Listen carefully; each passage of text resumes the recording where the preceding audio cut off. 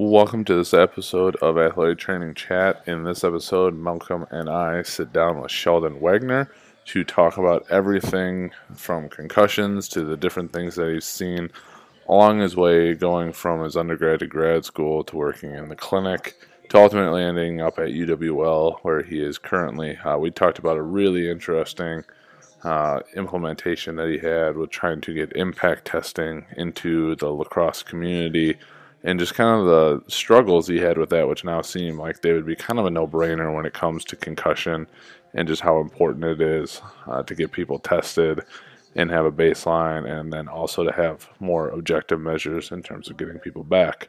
We also talk about throwing mechanics and how Sheldon got into that, as he is kind of our local guru when it comes to those mechanics. Definitely at UWL, we'll turn to him for those different things. So there's a wealth of knowledge in this episode, and we hope that you enjoy it. And as always, to check out all our episodes, go to athletictrainingchat.com. Follow us on all the major social media outlets. And again, enjoy this episode.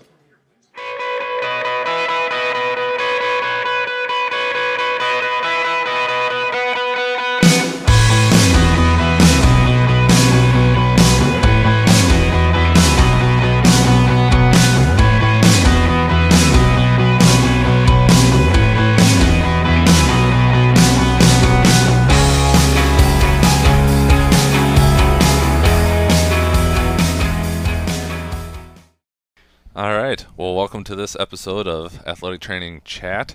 We are sitting in Sheldon Wagner's office on this lovely winter day at UW La Crosse. The sun's out at least, so that'll help melt the 6 inches of snow we got the other day, but that'll be good. We're here to just talk with Sheldon. We think he brings a lot of unique insight, especially when it comes to concussion and impact testing. We'll dive into that and just kind of the path that he's gone through in his career and how he's ended up at UWL, and we'll just see where it goes. So just Sheldon, brief background. Welcome. Thanks for having me. I have a feeling this will be one of several that'll occur on this thing over the course of hopefully years. So this is I'm now in my 5th year here at UWL. I'm finally starting to feel like I'm getting some traction here as understanding a different workplace.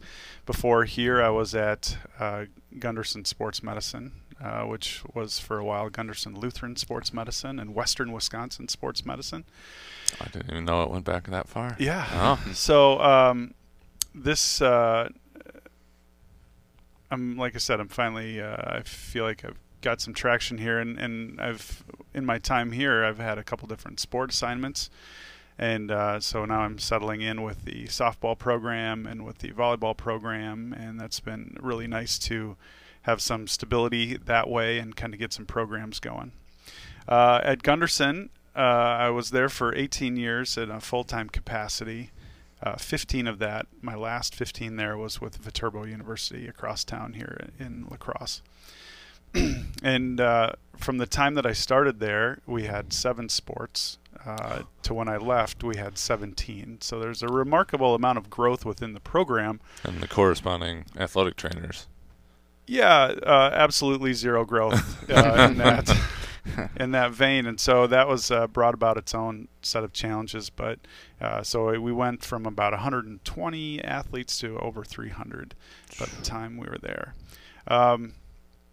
So there's a lot of growing pains that go along with that, but a lot of opportunities for learning how to manage larger groups and standardize forms and techniques, and bring in students to help with some of the workload, which was really, I think, beneficial for them and for us.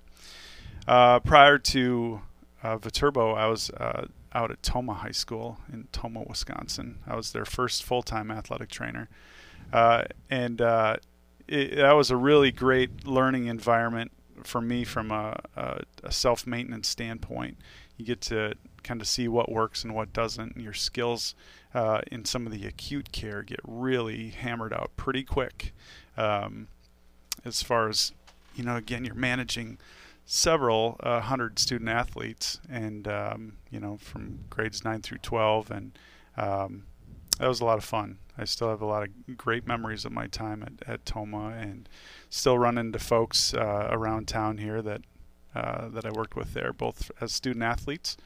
And now I'm going to, kind of age myself. My son, who's a freshman in high school, one of his buddies is the son of a surgeon that I took care of when he was at Toma High School.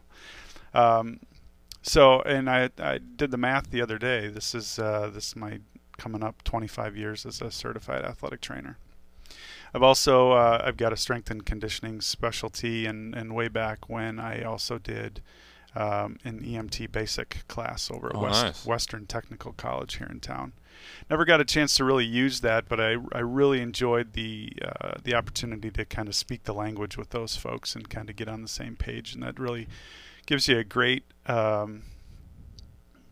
opportunity to collaborate with the emergency side of medicine, and kind of laid the foundation with some of the things that have taken place since then. So I did my undergrad at Gustavus Adolphus College in lovely St. Peter, Minnesota, pre-tornado. And a lot of basketball camps there. Yep. Week-long basketball camps. Gusty, yeah. I did a football camp there when I was in high school as well, and that was kind of when I first fell in love with that campus. And then I came here to UW La Crosse for my master's in human performance. So okay. That's kind of the snapshot. Otherwise, I'm the youngest of 10 kids. That's kind of one of my trivia questions, and I think that lends a different perspective than what a lot of people have as far as, let's all work for the good of the group. That means different things to different people. When you're the youngest of 10 kids, that means a lot, because you're not just representing yourself, you're representing a dozen other people in a household and beyond that. So you screw up, things circulate pretty quickly. You don't hear about it once. You hear about it a dozen times. Right. So we try to minimize mistakes if at all possible. So. Well, to kind of jump into the first topic that we wanted to talk about, concussion's obviously a hot topic and will continue to be, I gotta imagine, forever until stuff significantly changes or we find the next thing. But now it just seems like a no-brainer to do all the testing. It should seem like a no-brainer, would say it that way, just because there's still people that haven't quite got there yet. But just even talking about it before we hopped on the episode, how far back that goes with you and how you were instrumental into bringing it into the region now, and how that's evolved and continued to the point that obviously it's been at UWL with impact testing specifically for years and years, but you had referenced that it wasn't as easy as a sell as you think it would be these days, and I just find that fascinating. Again, given the context of these days, the current time versus I'm not even sure how long ago that would be. Is that? Well, we talk about in medicine it takes like a decade to have any type of paradigm change where we have to. I've heard that's on the shorter end. That's on the shorter end, and we're about, I would say, 12 years or so, at least in this part of Wisconsin, where we've really kind of changed the way that we looked at things. For years as a high school athletic trainer, and I tell this to the classes, the first aid classes that I teach, is that, in the old days, a kid would get concussed on the sideline of at a football game. You'd see them, and if you thought they looked good in 5-10 minutes, you'd put them back out there. But I can tell you that I never felt good about it, and so there was always this hesitancy, and you didn't sleep well that night, and you put the kid back out there, and then you'd only watch that one kid, and it was really just not a great way to practice or feel good about it. So I always kind of knew that there was more to it than what we had going on at the time. And at that point, there was probably somewhere between 2 and 3 dozen different protocols of how you would handle somebody with a head injury. And so you'd be, what's their loss of consciousness? And that was a big marker at the time. You know, there's a lot more like grading scales. Yeah, which exactly.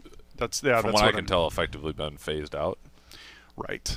To a certain extent. Right. Yeah. They've just kind of been upgrading and passed by. And so I had an opportunity to go out and volunteer at the Olympic Training Center in Lake Placid, New York. And you rotate through, there's kind of stationary staff there, and then there's volunteer staff that come through. And one of the physicians that was there was Chip Burke. He's the team doc for USA Hockey and was with the Pittsburgh Penguins.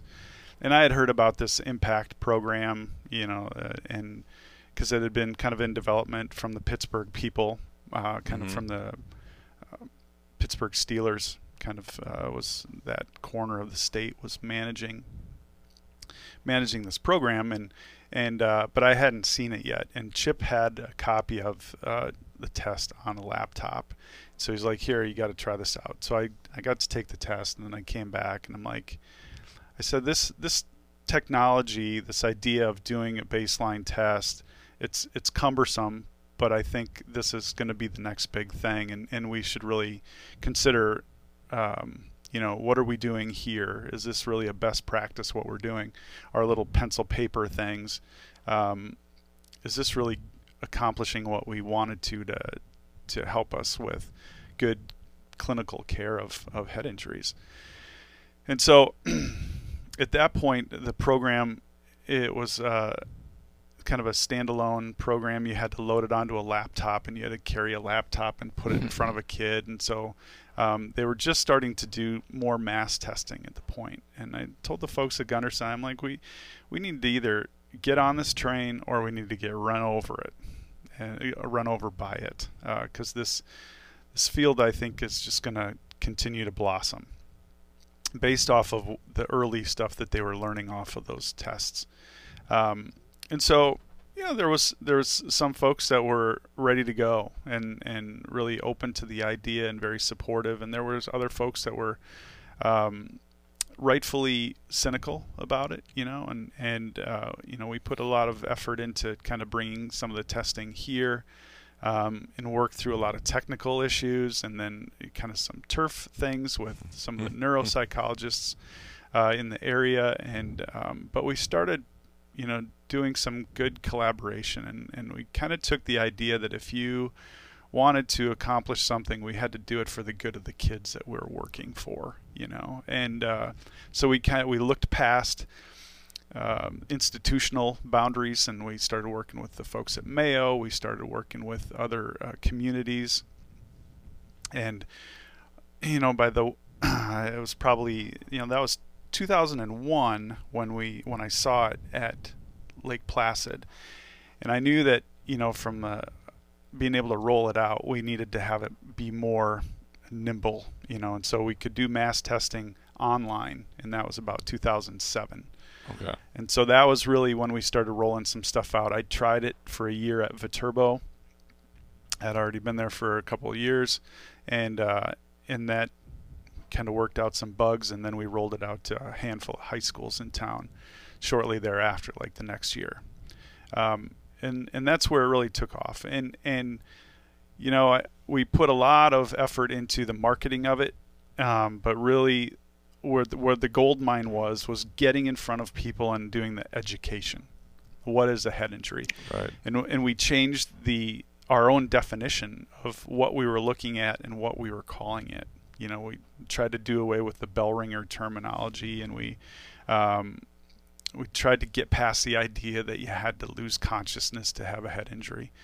That you don't even have to have a blow to the head and have a concussion. Right. So these were all, it's 10, 12 years ago, but these were big hurdles to overcome. And pretty soon we had a lot of community-based things. We had train the trainer type meetings. I was having meetings with family practice physicians and ER docs and other universities. We'd take the show on the road, and we'd go and teach other athletic trainers in Southwest Wisconsin.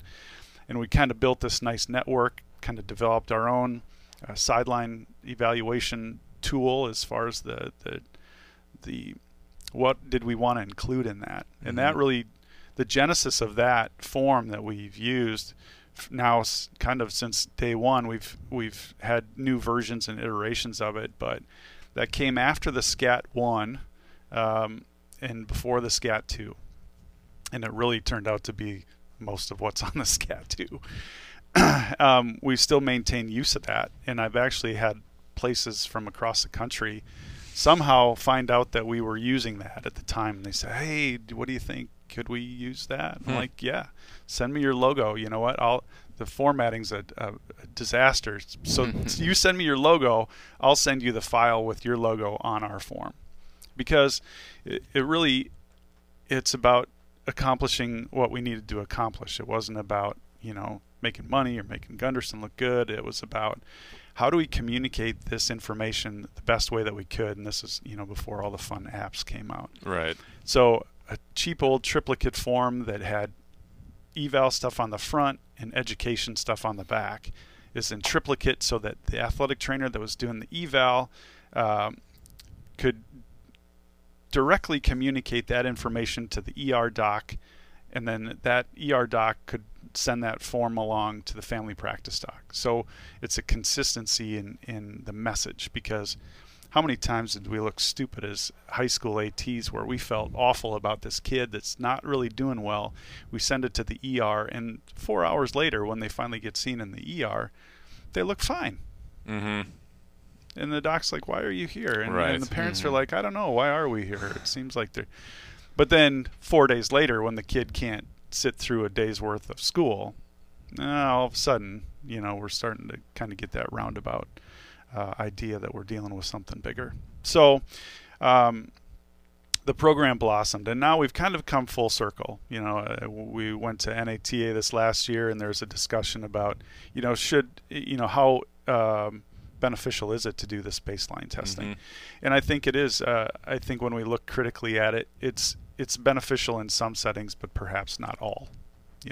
And the testing has evolved, and we've got other things that we're doing in addition. The King Dievik testing, our best testing that we've modified for what we do here, and I think that's going to be the answer for the next decade. Is we're just going to keep kind of fine tuning and tweaking.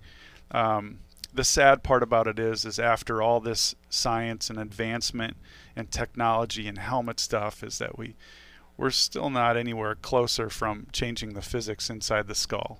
Right. Mm-hmm. So the problem's not going away, but I think we're doing better at identifying and also, what we can do at least to get people on the best path that we know at this moment in time. In 5 years, we're going to look back and we're go, "Boy, were we stupid." So that's the great part about staying true to the work and continuing to just have an open mind and keep looking at all these different layers of care that you can provide. Is that you're doing the best you can with what you have at that time.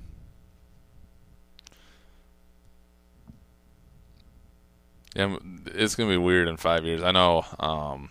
I've had colleagues that I've worked with that assume like football is not going to be in their lifetime, and they're 15, 20 plus years older than me. So adding on a little bit, but just how how football won't look the same. Right. Because when you ultimately get down to the root cause, like, is that just an assumption of risk? Because you could probably eliminate most sport concussions by taking, or at least a majority of them. But yeah, I'm curious about the objective blood markers. Right. That'll be, to me, that seems like the next wave. Yeah. I don't know what else you're going to be testing short of like brain scans. I know there's I don't know what it's a specific something G scan of it that they're coming out with, like portable ones. I saw that at NATA. That'll be interesting. Yeah. And then the lab work. Brain scope, was that the name of that one? Could be. Yeah.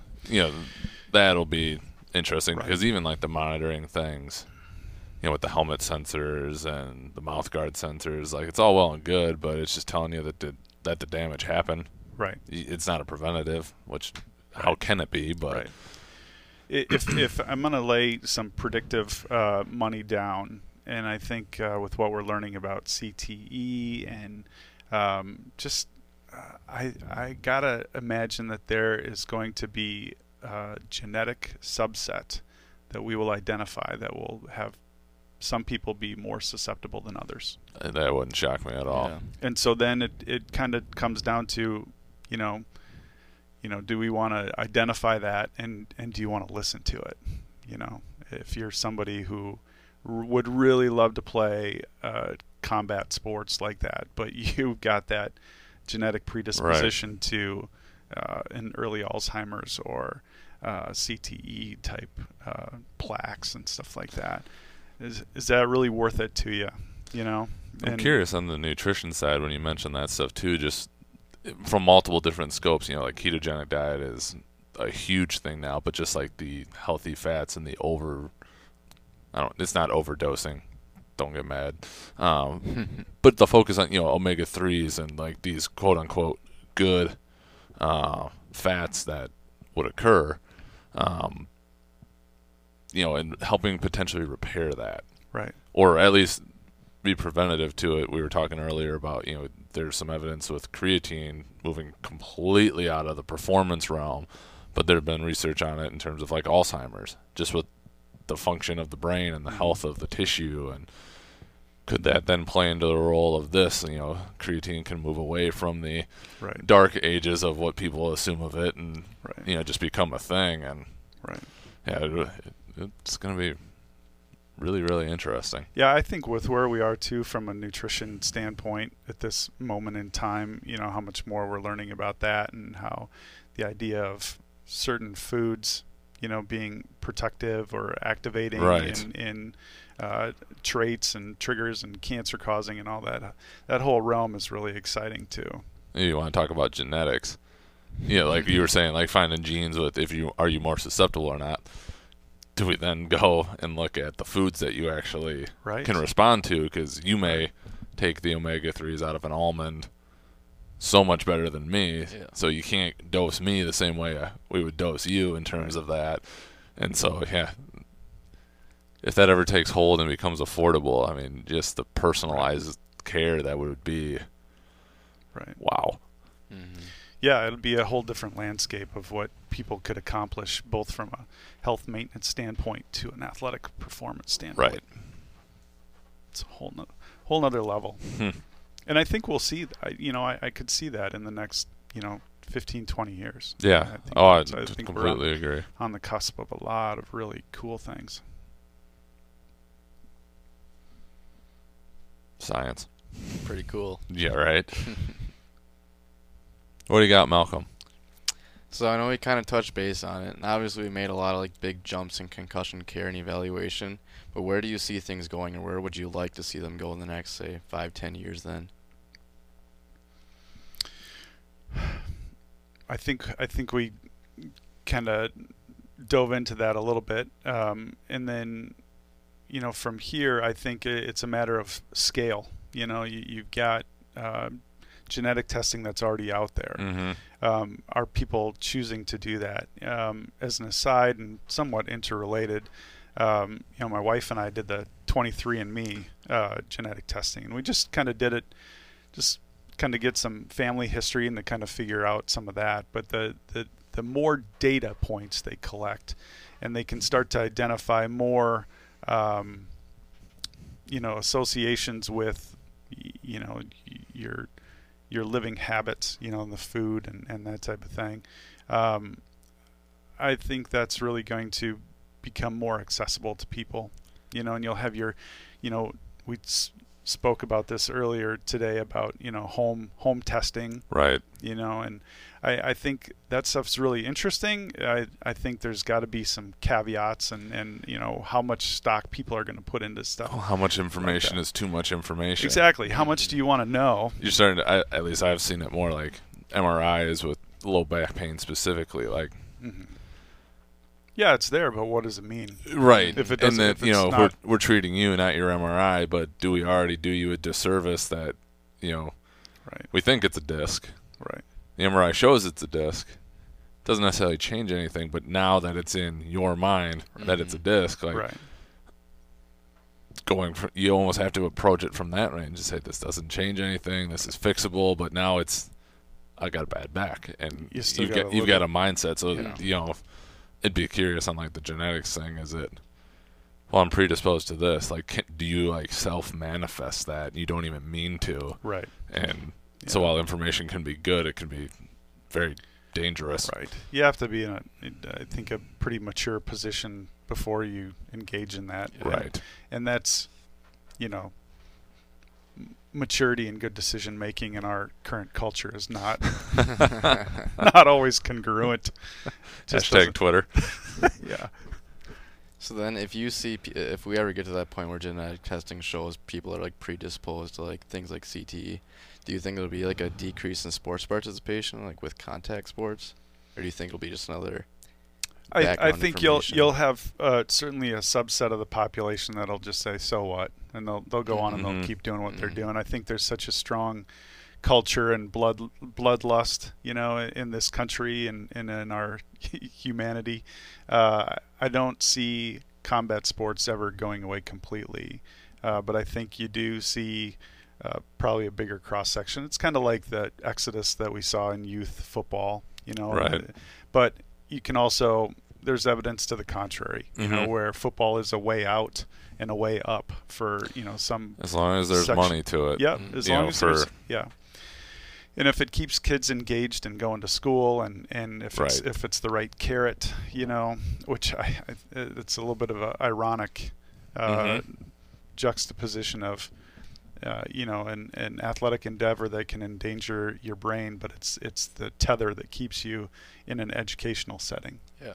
Isn't that weird? That's some weird, like that could be some weird ethical dilemmas down the down the line. Right. And we look at all of these extracurricular activities that are now kind of almost becoming, is it the carrot or is it the thing? Is that why people are going to college? Right. To be able to play at the next level and have that competition and that experience. And, that's a lot of value judgments, and I think it's good that people have the options, but I think we can't look past the inherent risk of a lot of these things, and we've seen this in some of the college kids that come in here, even at the Division III level, that, in youth athletics. Well, that's a whole nother topic for another day, but sounds like another episode. Yeah, we could talk about chronic injuries and the overuse things and sports specialization. Right.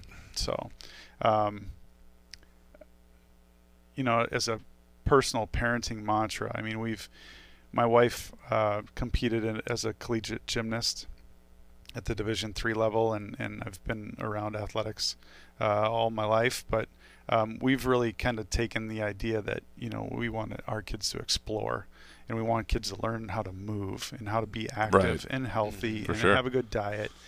And then wherever their passions take them, when they get to start making their own decisions, so be it. That's fine. We have the kids doing swimming and gymnastics and ball sports and independent sports. And so you can there's so many options out there. But then there's also that concurrent pressure to push into a specialization. And, there's also a certain level of insanity somewhere in there. And unfortunately, people cross into it before they recognize that they've found the precipice that they're going to fall over. Right. Whether you're talking about youth basketball, hockey, wrestling, show choir, it's all there's so much out there for folks, and we do our best to try to implore people to stay balanced, and that's I think that's a huge just point of view, and coming back to the old wellness wheel, you try to pay attention to all the different aspects of your life, and that's kind of what's going to keep you healthy and happy, is just maintaining balance. That had nothing to do with what you asked about, but that's where we finished. There you go. We had too many topics, so like I said, we'll have to do another round, but I did want to get into your shoulder and kind of throwing mechanics before we get into the athletic training chat questions. Probably should have known that concussion and that would probably take up a significant amount of time. We could go on for hours, I'm sure. All good. How did you get started in that? And then from there we can kind of dive into, how, like, what would you recommend for people to do it? I've heard from different people that are very good at it, like their recommendations. I'm curious as to what yours are. Right. Because speaking of sports specialization, yeah, you talk about arms of little leaguers, and right. I've heard stories of people trying to purposely throw out their arms so they can get Tommy John to strengthen it up. Just it's out there. Speaking of the insanity of it all, it's out there, and yeah, it's a lot of misconceptions out there, and a lot of well-intentioned people with not enough information. I've always loved baseball, and I was a dreadfully bad hitter. And so my career in baseball as a player ended appropriately early. And then when I got to the sports med clinic, we had a few folks that specialized in that area. And some of those folks left, and so there was a void nice. in our ability to provide those types of services. So I just kind of started looking into it. I attended a few conferences to kind of learn more general about the topic, and then kind of bone up a little bit on my own shoulder and elbow knowledge. And there's some great conferences out there. The ASMI group out of Alabama was one of the first conferences that I went to. And then, nowadays there's all sorts of websites and apps and things that you can utilize for tools. But that was kind of the genesis of it. Myself and a couple coworkers went to some conferences and kind of started digging into it. And since you get books, and you just start paying attention to the topic. And I'm not, with a family now, I don't follow, the major leaguers quite as much. And so a lot of folks will kind of ask specific questions about that. I'm like, I can't always speak to those specific references or, but I think it's been beneficial for me to kind of, in the setting that I was in, where I got to work with some youth athletes, kids as young as, 8 or 10. And I think to do justice with that type of a service, where you're looking at kids' mechanics, you have to kind of look at things from a developmental standpoint too.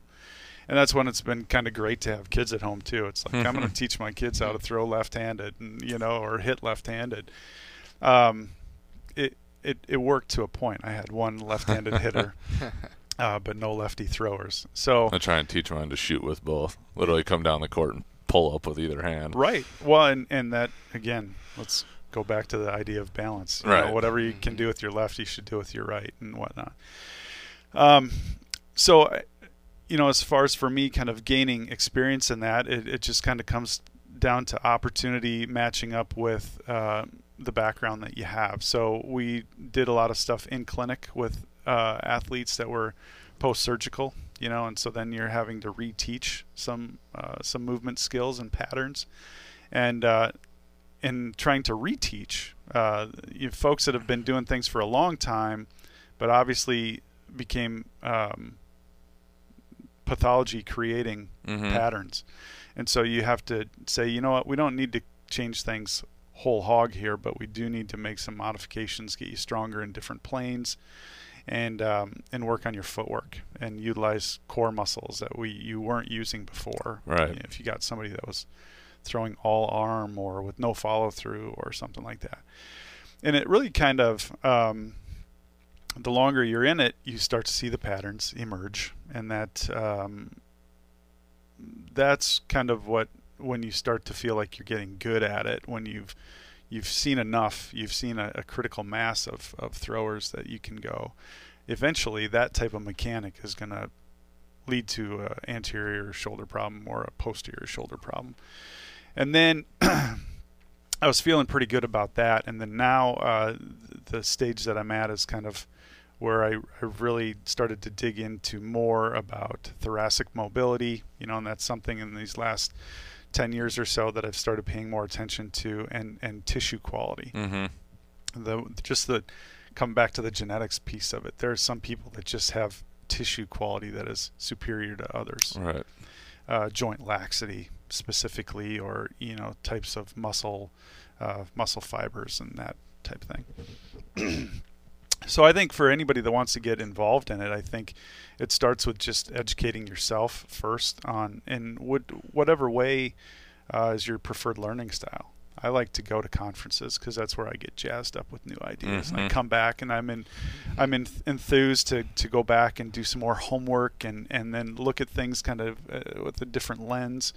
And then I'll read up on it and dig into different websites and Right. different opinions, and then I'll go back to the people that I was learning from and say, what do you think about this? Right. Am I just seeing this? Am I imagining this? Or what do you think? And sometimes that's where the grassroots of a new idea will emerge. But you can see on my bookshelf I've got some throwing stuff there, and I still look at stuff online. I like to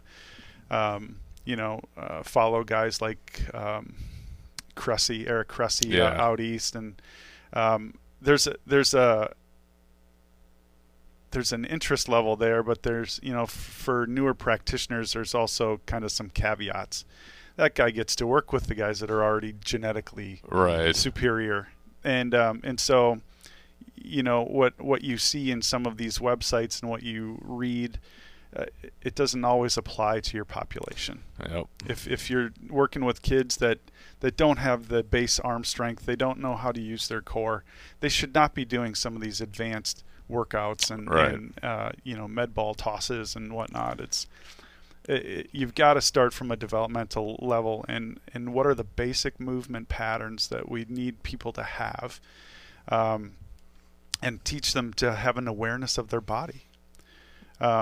When I was working more with the high school kids in the clinic, I would tell them, and their moms would always love this. I said, if you want to do anything outside of your sport that will help you in your sport, here's my 2 favorite things.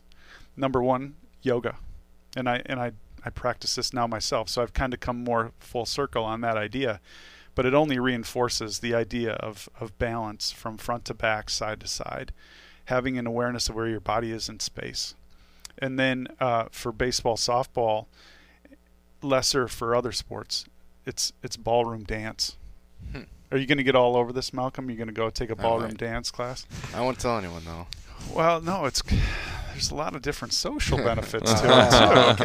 Okay. So, but again, especially kids in the Midwest, that there's a genetic preponderance to the folks that are in this area versus folks in the Latin countries, where dance and movement is different than what we practice up here. And the thing about it is there's certain hip movements and hip control things, pelvic awareness and core strength, that you start to learn when you're doing different dance steps, especially like ballroom and Latino dance, that you just can't, it's really hard to teach otherwise. Mm-hmm. But then it also speaks to a higher athletic ability. These great athletes, they know how to move. They know how to control their body. They know where they are in space. And so those are outside things that I think well-round a person, both physically and emotionally and cognitively, and from a body awareness standpoint, that I think if folks want to kind of dig into something kind of off the grid a little bit, mm-hmm. of what the normal athletic things are, it's not just about throwing med balls around. It's not just about your Olympic lifts and doing your 10,000 dead bugs. Eventually the dead bug we'd like to see get off the floor, and we want to see them up in space and moving and utilizing their full athleticism. And I think that's a good lofty goal, and there's a bazillion steps in between the start and the finish, but that's a great path to work off of. I couldn't agree more with the basics. Even when you just see it here, all these, I found this online and so-and-so is doing it. It's just great. Yeah, Yeah, but you can't XYZ. You're talking about so and so who's so much further ahead of you, and Right. never in a demeaning way, but it's just like there's a reason they're there and can do those things, Yeah. and you're here. Like, and that's not wrong. Right. Well, it doesn't mean anything bad. It's just Right. it's context. It's always got to come back to the context. It really is, and because you'll you've always got, I have in my mind a mechanical efficiency model that I would like to see the throwers achieve, but then when you watch a professional athlete that doesn't have those, Right. it's like, well, that it's working for that guy and he's doing it wrong, quote unquote. Right. But yeah, you're not Randy Johnson. You're not 6 foot. And it's 7. all individualized. Right, Yeah. right. And I wouldn't purport that we all need to be the same, but that's why I don't pretend to know everything. I have a model that I think Right. works for a lot of people, but I'm always looking to learn why it doesn't work on that one. I've used this example more than I should have recently, but I heard it on a podcast. They were talking about, like range of motions and like, what's normal. Like, Right. what is normal? And they were talking about basketball and talking about Vince Carter and how he may not even get back to 0 degrees for dorsiflexion. Like, he just Right. doesn't have it. Like, if it's 0 and he's neutral, he's good. Mm-hmm. But you talk about a guy that's obviously jumps out of the gym or has throughout his career, but also has not really ever been injured. Right. But, we're talking, you got to have ankle range of motion. Yeah. Like, you have to. Yep. You think Vince Carter can get into the perfect, glute to heel Right. squat or, below 90 with a bunch of weight? I doubt it. Right. Has it affected him? I would say probably not. Oh, he's and doing okay for himself. we probably would have screwed him up trying to get him to do it. So, Right. like you said, those just anomalies that Right. for some people it just works Bell-shaped curve. until it doesn't. Yeah, exactly. If it doesn't. Right. Everything's good until it's not. Right. Well, shall we jump into the athletic training questions? Sure. You want to go on the first one? Sure. So as far as what does an athletic trainer mean to you? Being an athletic trainer. Loaded question. It is. It is. I mean, for me, I went to a liberal arts undergrad college. I fancy myself to be a well-rounded person. I like to do things both in the athletic realm, in the medical realm. I like the education piece that AT provides. And I think that there's, in my role, when I'm feeling good about it, there's a seasonality to it. I like to kind of deal in seasons and cycles, and so being in an academic setting is a little bit more healthy than for me than being in a clinical setting, physician extender role that I've done before. Just because it kind of allows for kind of ebbs and flows in your natural life, and when we live here in the Midwest, that seems like a natural ecosystem, Right. to function in.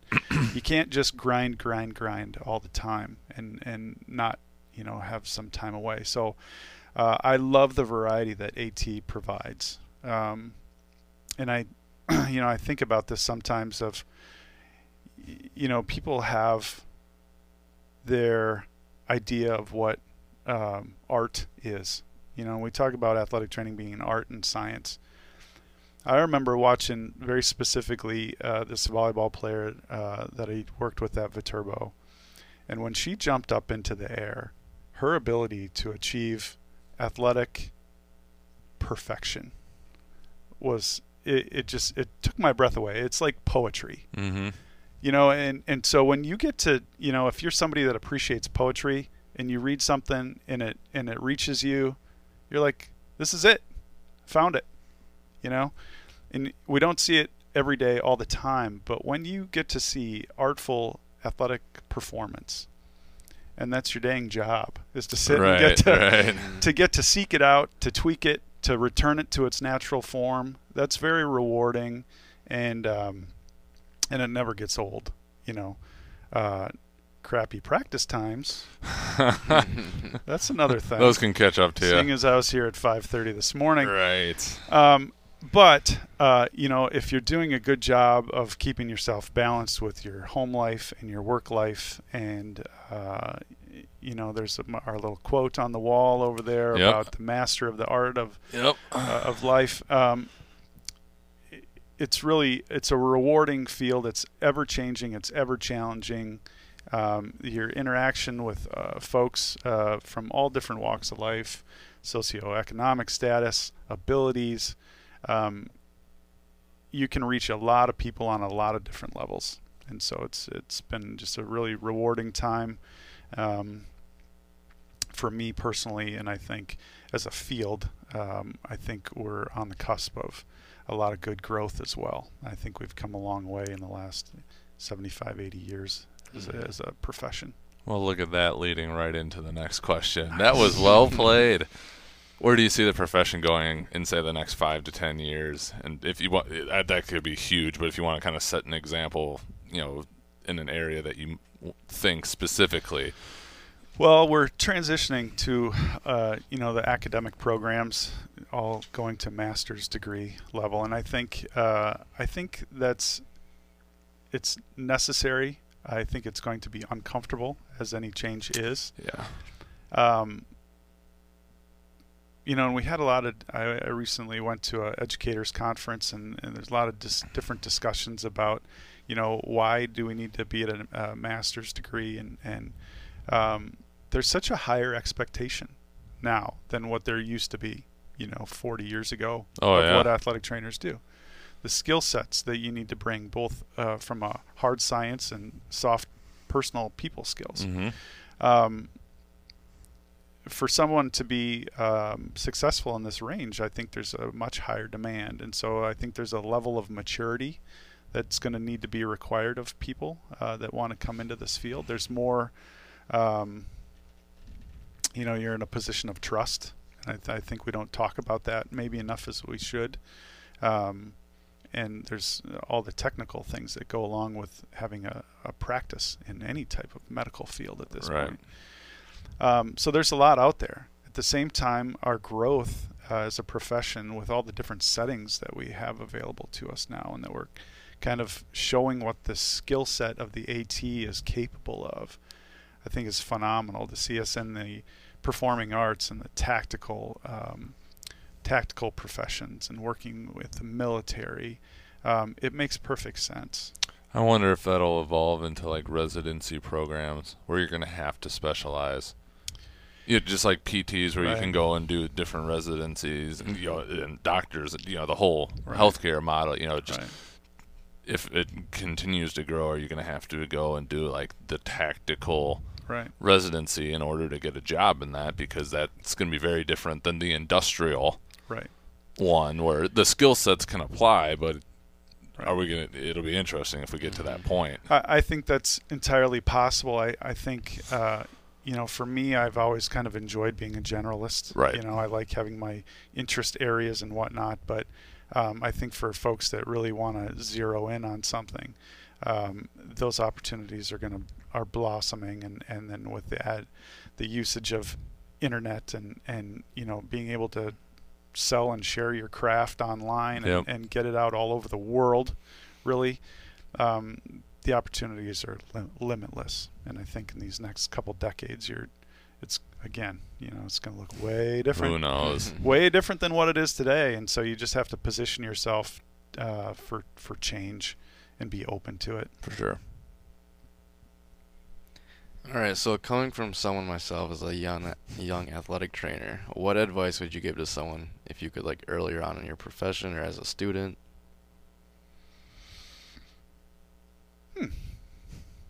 Well, there's advice I'd give to you personally. We'll talk about that after. Off the record.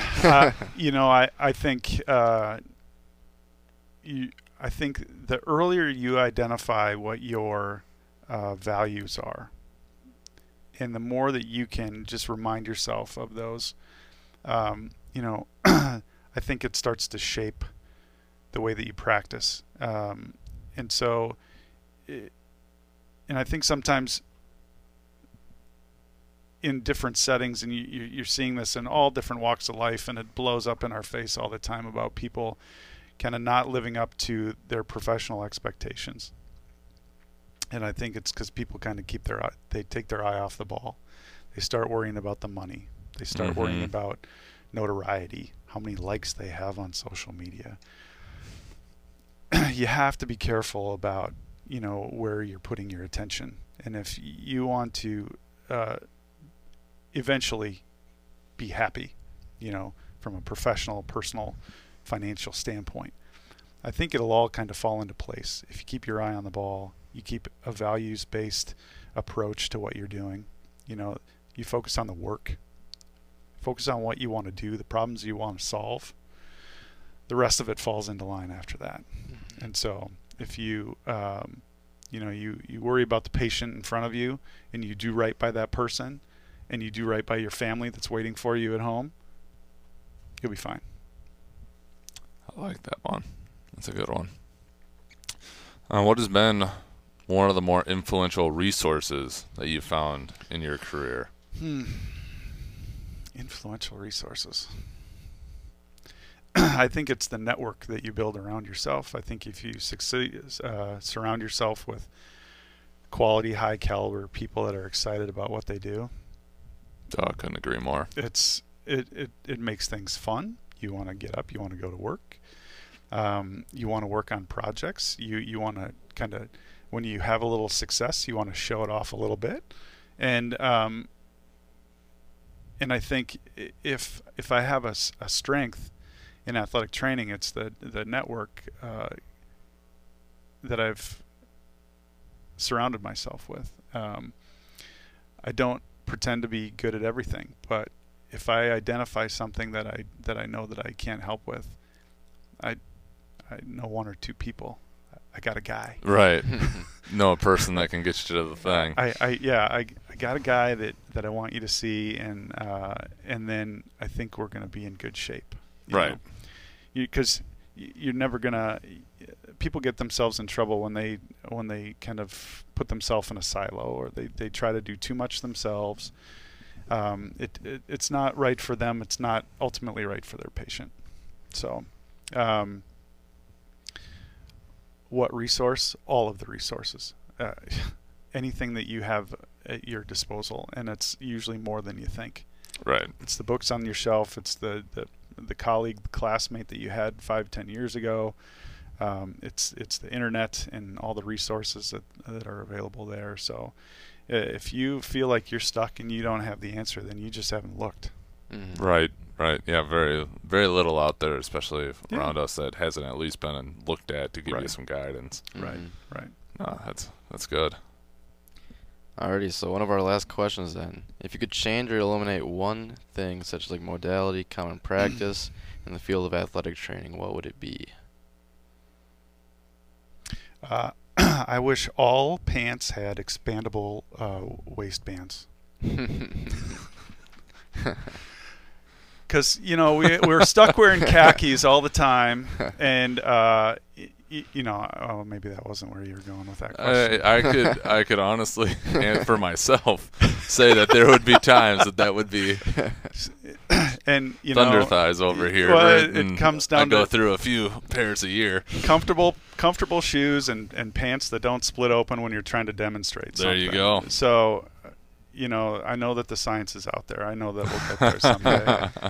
So ask the question again, because I should come up with a better answer than that, even though that's the best So answer. in the field of athletic training, if you could eliminate anything, rather like a common practice or like a modality or something about the field that you generally just don't agree with, what would it be? I can think of one for you. Yeah, go ahead. With overhead athletes, stop stretching into external rotation. Yeah, that's a peeve. In most cases. In most cases, it's not. It doesn't apply for everybody, but yeah, it still makes me. It's cringeworthy to watch practitioners actively try to dislocate someone's shoulder for them. It just. I was going through that MSK ultrasound one that we got. Side note, we'll share. Right. But just looking at it, like, it's just a different way of seeing it because they're actually taking you through the exam and you're identifying all the rotator cuff tendons and whatnot, and you can see it moving under it, and you can just, it gives a whole other view of it. Right. And as if it's not cringeworthy enough seeing it in just real time, but like truly seeing what's happening, right? You're just like, yeah. Yeah. You know, just the winding up that you're forcing those muscles and the tendons to go through. And we already know that that overhead throwing is not a natural motion for the human shoulder, and when we, yes, it might feel good momentarily, but you know, there's a lot of things in life that, you know, might feel good momentarily doesn't mean that it make a good decision. Yep. Wow, there's another whole show topic there. Yep. So yeah, it's the mantra, just because you can doesn't mean you should. Right. And so yeah, that's a good example. And of, you know, how we can I think, yeah, let's just leave that one right there. There you go. Anything else that you would want to share in closing? No, this was great. I love it. I'm looking forward to hearing other people's time on the chat here, and thanks for the invitation. With that, if anybody wanted to follow you, see where you're going, if you want to share, I'll leave it up to you what on the socials, or if they want to get in touch with you, again, leave that completely up to you. Yeah, you know, I've started to become a bigger fan of Instagram, and so I'm periodically posting some stuff up there. Twitter, I was doing some stuff more work-related topic-specific things on Twitter once in a while, but otherwise, email or phone call is good here at UW La Crosse. There you go. And we'll link up to that if you don't mind, and absolutely save people maybe a couple clicks through the UWL website. Yeah. So. I try to be accessible, so the door's usually open. So awesome. Perfect. Thank you, sir. Absolutely. Thank you. Appreciate it.